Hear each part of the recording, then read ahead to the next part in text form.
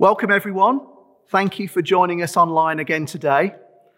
These moments are so precious as we connect together in worship and adoration of our Lord and Saviour Jesus Christ.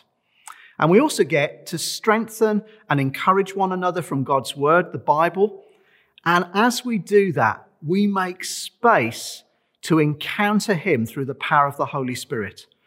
And I'm so glad that He's never in lockdown, He's never limited by separation, and is always able to do immeasurably more than we ask or imagine. That is such good news. Well, today we are beginning a brand new series that we're calling The God of Encounter. Our God is not a hands-off God, but one who breaks in and comes close, entering the very world that He has made and catching up people like you and me into His wonderful plans and purposes. And the place where I guess we see that most clearly is when Jesus, His own Son, came into this world as our Saviour and Deliverer. God coming to where we are to lift us to where He is. But all through the Bible, He's been the God of encounter, breaking in and transforming the lives of men and women in every era of history. And so we're going to have a look at some of them through the pages of Scripture, encouraged that He still wants to do that with us today. And this morning, we're going to be beginning with the life of Noah. Now, the account of Noah is found in the very first book of the Bible, Genesis, in chapters 6 to 9. Let me encourage you to read those chapters, maybe today or through this week. I'll be pulling out verses from them as we go along.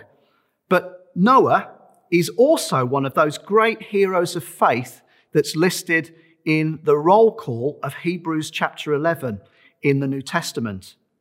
So I just want to read one verse from that chapter. I'm going to read from the New International Version, and it's verse 7 of Hebrews chapter 11.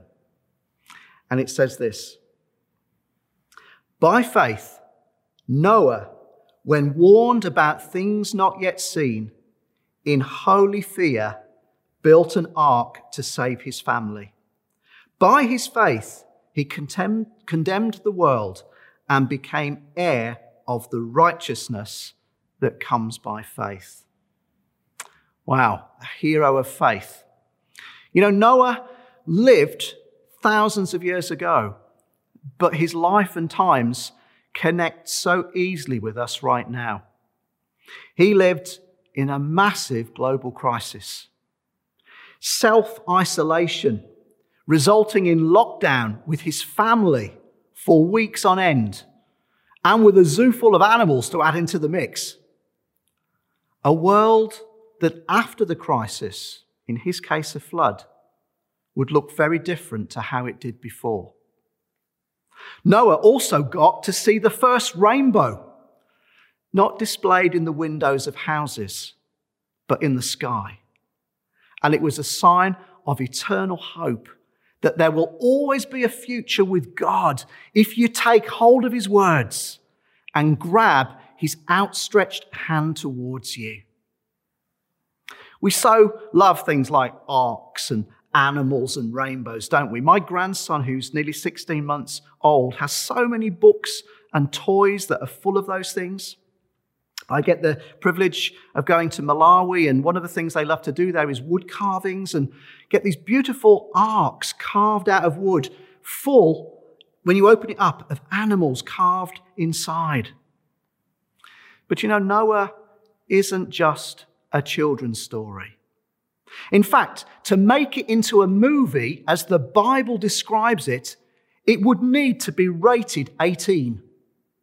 Because you see, the backdrop to it is very disturbing. And it should shock us to the core. Because it's a world that has gone bad. Full of extreme violence and corruption. A world full of the grossest sexual perversion. And chapter 6, verses 5 to 6, says this: The Lord saw how great man's wickedness on the earth had become, and that every inclination of the thoughts of his heart was only evil all the time. The Lord was grieved that he had made man on the earth, and his heart was filled with pain. Do you know, those are some of the saddest verses in the Bible. All that God, just a few chapters earlier, had declared very good, has now become so twisted and distorted and broken by sin. But you know, it also tells us this, that our God is not a remote God. He's a God who feels at the deepest level the pain of sin and wickedness and the suffering and distress that brings to this world. It grieves him. He feels it. It's personally against him. And you know what? We're all part of this. But I love little words in the Bible. And if I can say this tactfully, the word but is an amazing word when it's found in many of the contexts of the scriptures. And one of the sweetest verses in the Bible is Romans 5:20. And it says this, but as people sinned more and more, God's wonderful grace became more abundant. God's grace is bigger than our failings and our sin and our brokenness. And we see it here in the chapters of Genesis. Because straight after that verse that I've just read to you, we read this, but Noah found favor in the eyes of the Lord. God's grace and favor is released upon Noah. And it's so important that we see this verse first before reading what follows in verse 9, where it says, Noah was a righteous man, blameless among the people of his time, and he walked with God. The reason it's important is that we could think that Noah was chosen by God for favor because he was a righteous man. No, listen, he was given favor before he responded in righteous living. We don't get favor because we are good. We get favor so that we can live with his goodness. And that's what encounter with God is all about. It's his favor breaking into our world. The God of encounter is the God of favor. His favor is his grace. And encounter, like everything we receive from the Lord, is his goodness and love. It's undeserved and it's never earned. And you know what? That is great news. Because all of us are therefore candidates for this grace and favor. And God is longing to encounter every one of us with his goodness and love. Some of you might be saying, well, you don't know me. You don't know what I've done. You don't know what my background is. No, you're right. I don't. But he does.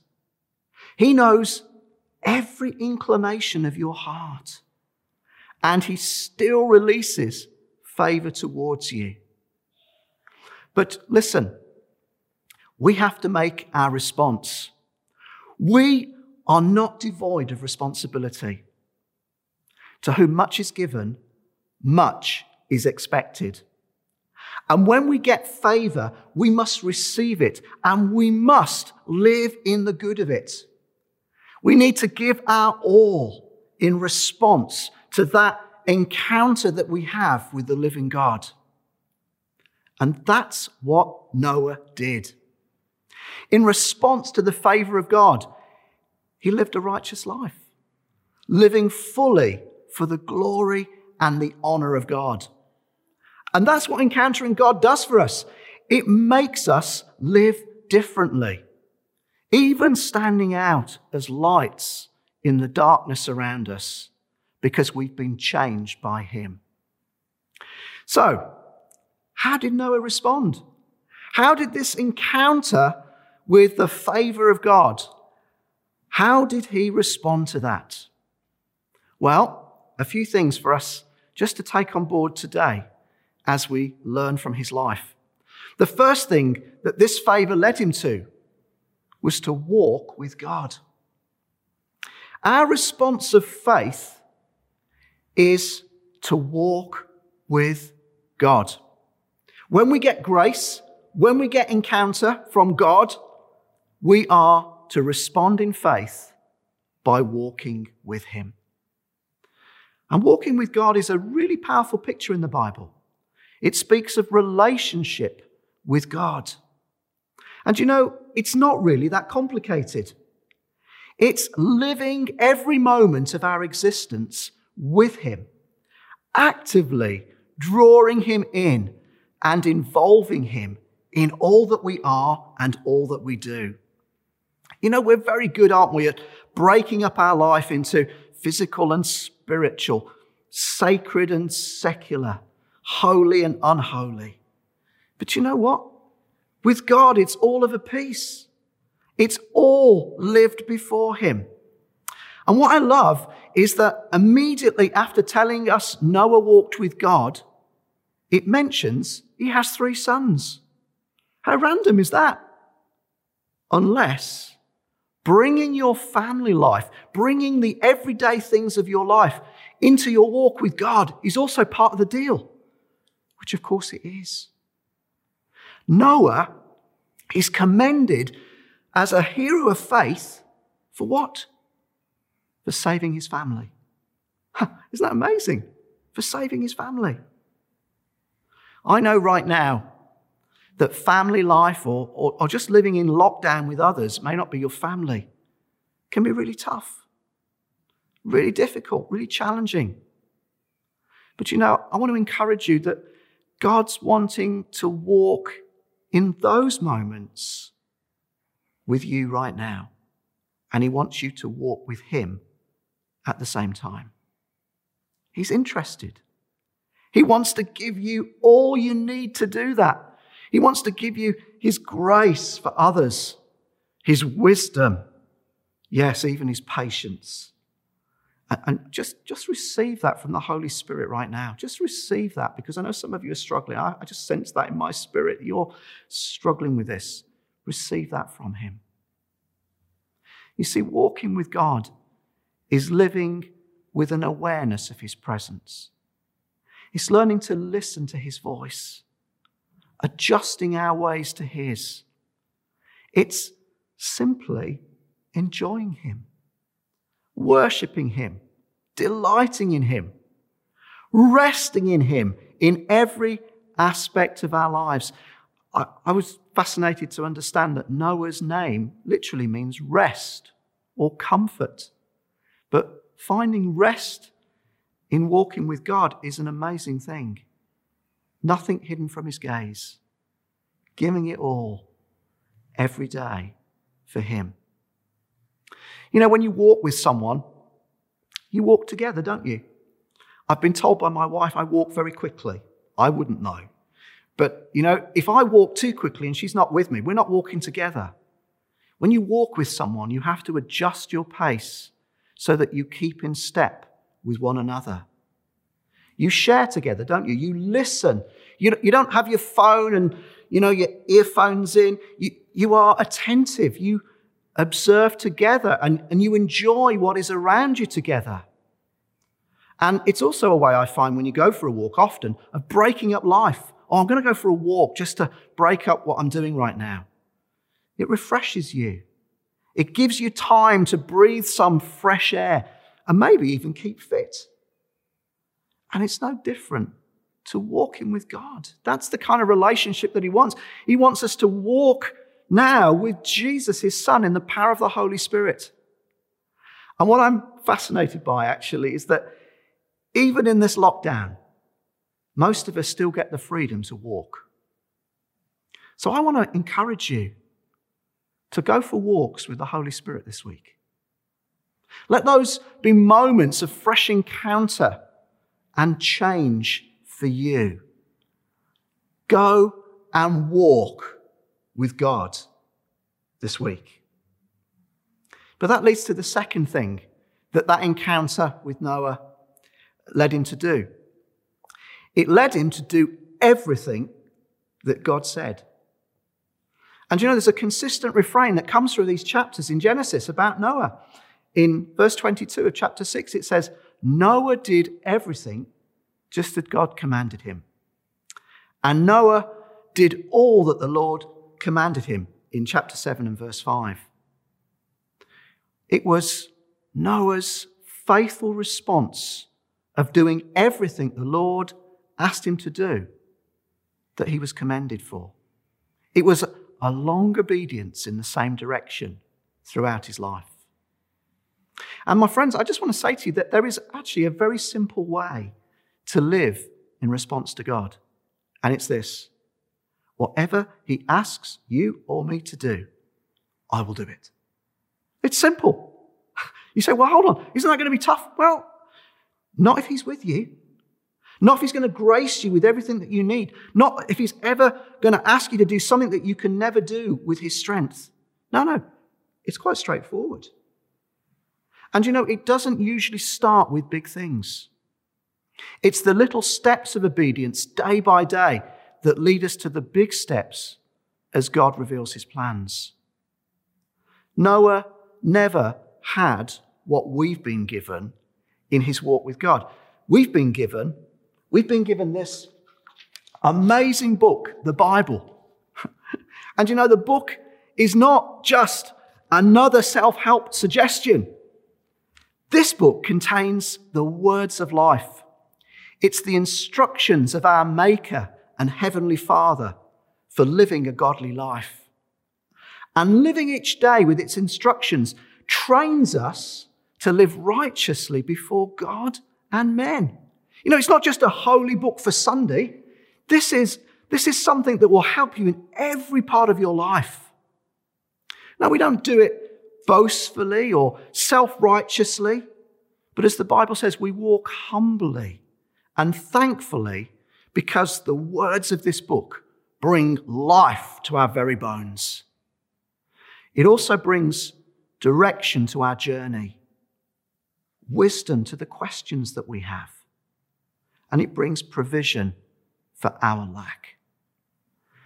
Noah learnt to trust the words of God and to do whatever he said. And because of that, he was then given this amazing thing of building an ark because he'd learnt to do the little things every day that the Lord had commanded. And you know what? This ark was massive, probably about 450 feet long, 75 feet wide, 45 feet high. Not exactly a little garden project.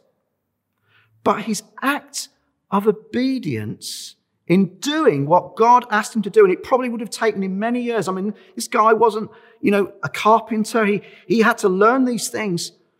And yet, over the years, as he obeyed God, this very thing blessed him, saved his family, and through that, blessed all the earth. Do you know, we are blessed today because of Noah's obedience. Obedience brings blessing not only in our lives, but to those around us and even beyond us. Noah trusted God. He learnt that following God was the best way of living. Do what he says. So I want to encourage you. Do what he says about being a worshipper. Give it your all. Do what it says about getting baptized. If you're a follower of Jesus, don't put it off. Get baptized. We'll have to find a way to do that appropriately at the moment, but just do it. Give your money as God tells you to give it. Don't hold it back. Release it. Tell others about Jesus. If he says to you, phone a friend, go and phone a friend. Turn away from the very things that displease him and grieve him. Learn to trust him in all things. These are the ways that we're obedient to him. Do what he says. What's he saying to you right now? My friends, don't also expect it to be popular. I can imagine the ridicule that Noah must have had for building this monstrosity of a boat, miles from any sea or lake or river, and also for not following the ways of those around him. I don't know whether you've ever seen the film Evan Almighty, but it's a story about a man called Evan Baxter living in America who is visited by God, who tells him to build an ark. And of course he builds it and he's so ridiculed. And if you watch that film, you can get something of how it must have seemed for Noah to do the very things that God asked him to do. But God rescued him. God locked him in the ark. In the storm and the flood, God remembered him and delivered him. And he will do the same with you as you follow his commands. And the final thing that we get out of responding to God's favor and what we see as Noah did that was that we get to live in the promises of God. After coming out of the ark, Noah got to enjoy a new earth. God made massive promises to Noah and his family, but also to all the earth, the creatures that came out the ark, and to us who now live on this planet. He'd never destroy the earth again in that way. And he set the rainbow in the sky as the sign of his promise. And the promise to Noah becomes a prototype of the many precious promises that God has made to those who love him and belong to him in Jesus. When we trust Jesus Christ, when we ask him into our lives, those promises become our promises. And what we see in Jesus Christ is that God uses another piece of wood to save humanity. Not an ark, but a cross. And through the ark of the cross, we're invited to come in and to be saved. God keeps us safe. God watches over us. God releases his promises into us because through his Son, we are saved. And those promises are amazing. Many of them. Never will I leave you or forsake you. My God will supply all your needs according to his riches in Christ Jesus. Surely goodness and mercy will follow me all the days of my life. He will keep that which I've committed unto him against the day of his return. And so it goes on. We get to inherit all these wonderful promises. The rainbow still stands. And you know what I love about the rainbow is that it's found in the first book of the Bible, and it's also there in the last book of the Bible, the book of Revelation. A rainbow is around the throne of God. It's around the Son of God. And it's a symbol that God's promises and faithfulness will always remain true. Actually, you know, the word for rainbow is the same word for a war bow, literally like a bow and arrow. And what it says to us is that when God has put his bow in the sky, he's laid down his weapons of war against humanity for those who will believe and receive what he's done. And if you look at the rainbow, which way is the arc pointing? It's pointing upwards. And so, you know, when the arrow gets fired, if it's ever going to be fired again, guess where it's fired? It's fired into God. And you know, that's what we see in Jesus on the cross, because the arrows of wrath were fired at him so that we no longer have to live under that, but we can live in the promises of freedom and freedom from all the stuff that holds us captive. The rainbow points to the fact that God has taken it all so that we can live in the promises that he's given to us. The rainbow still stands, just as the cross still stands as a means of rescue. And you, right now, can come to him. Just as Noah found favour, so too can you. Just as Noah walked with God, so can you. Just as Noah lived in the promises of the rainbow, the promises of God, so can you. And I just want to invite you right now to stand as we let the God of encounter meet with us. Let's just take a moment to do that. If you'd like to stand, I want to invite you to let the Holy Spirit right now encounter you. Some of you, you're just aware right now of him drawing you. And you know what your life has been like. You know what's in your heart. But you know what? You've received favour. And just receive the favour and the blessing of God right now.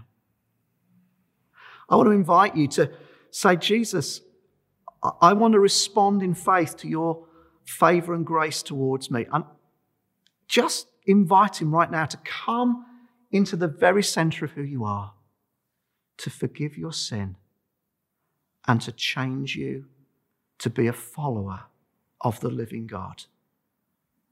You've got favour. Respond to it right now. Some of you right now need strength to walk with him. Maybe your walk has got a little bit broken. Holy Spirit, right now, let everyone listening this week learn what it means to walk with you every day, doing whatever you say. May you have an amazing week as you learn that the God of encounter walks with you. We're now going to take time to break bread together, and Richard and Jess are going to lead us.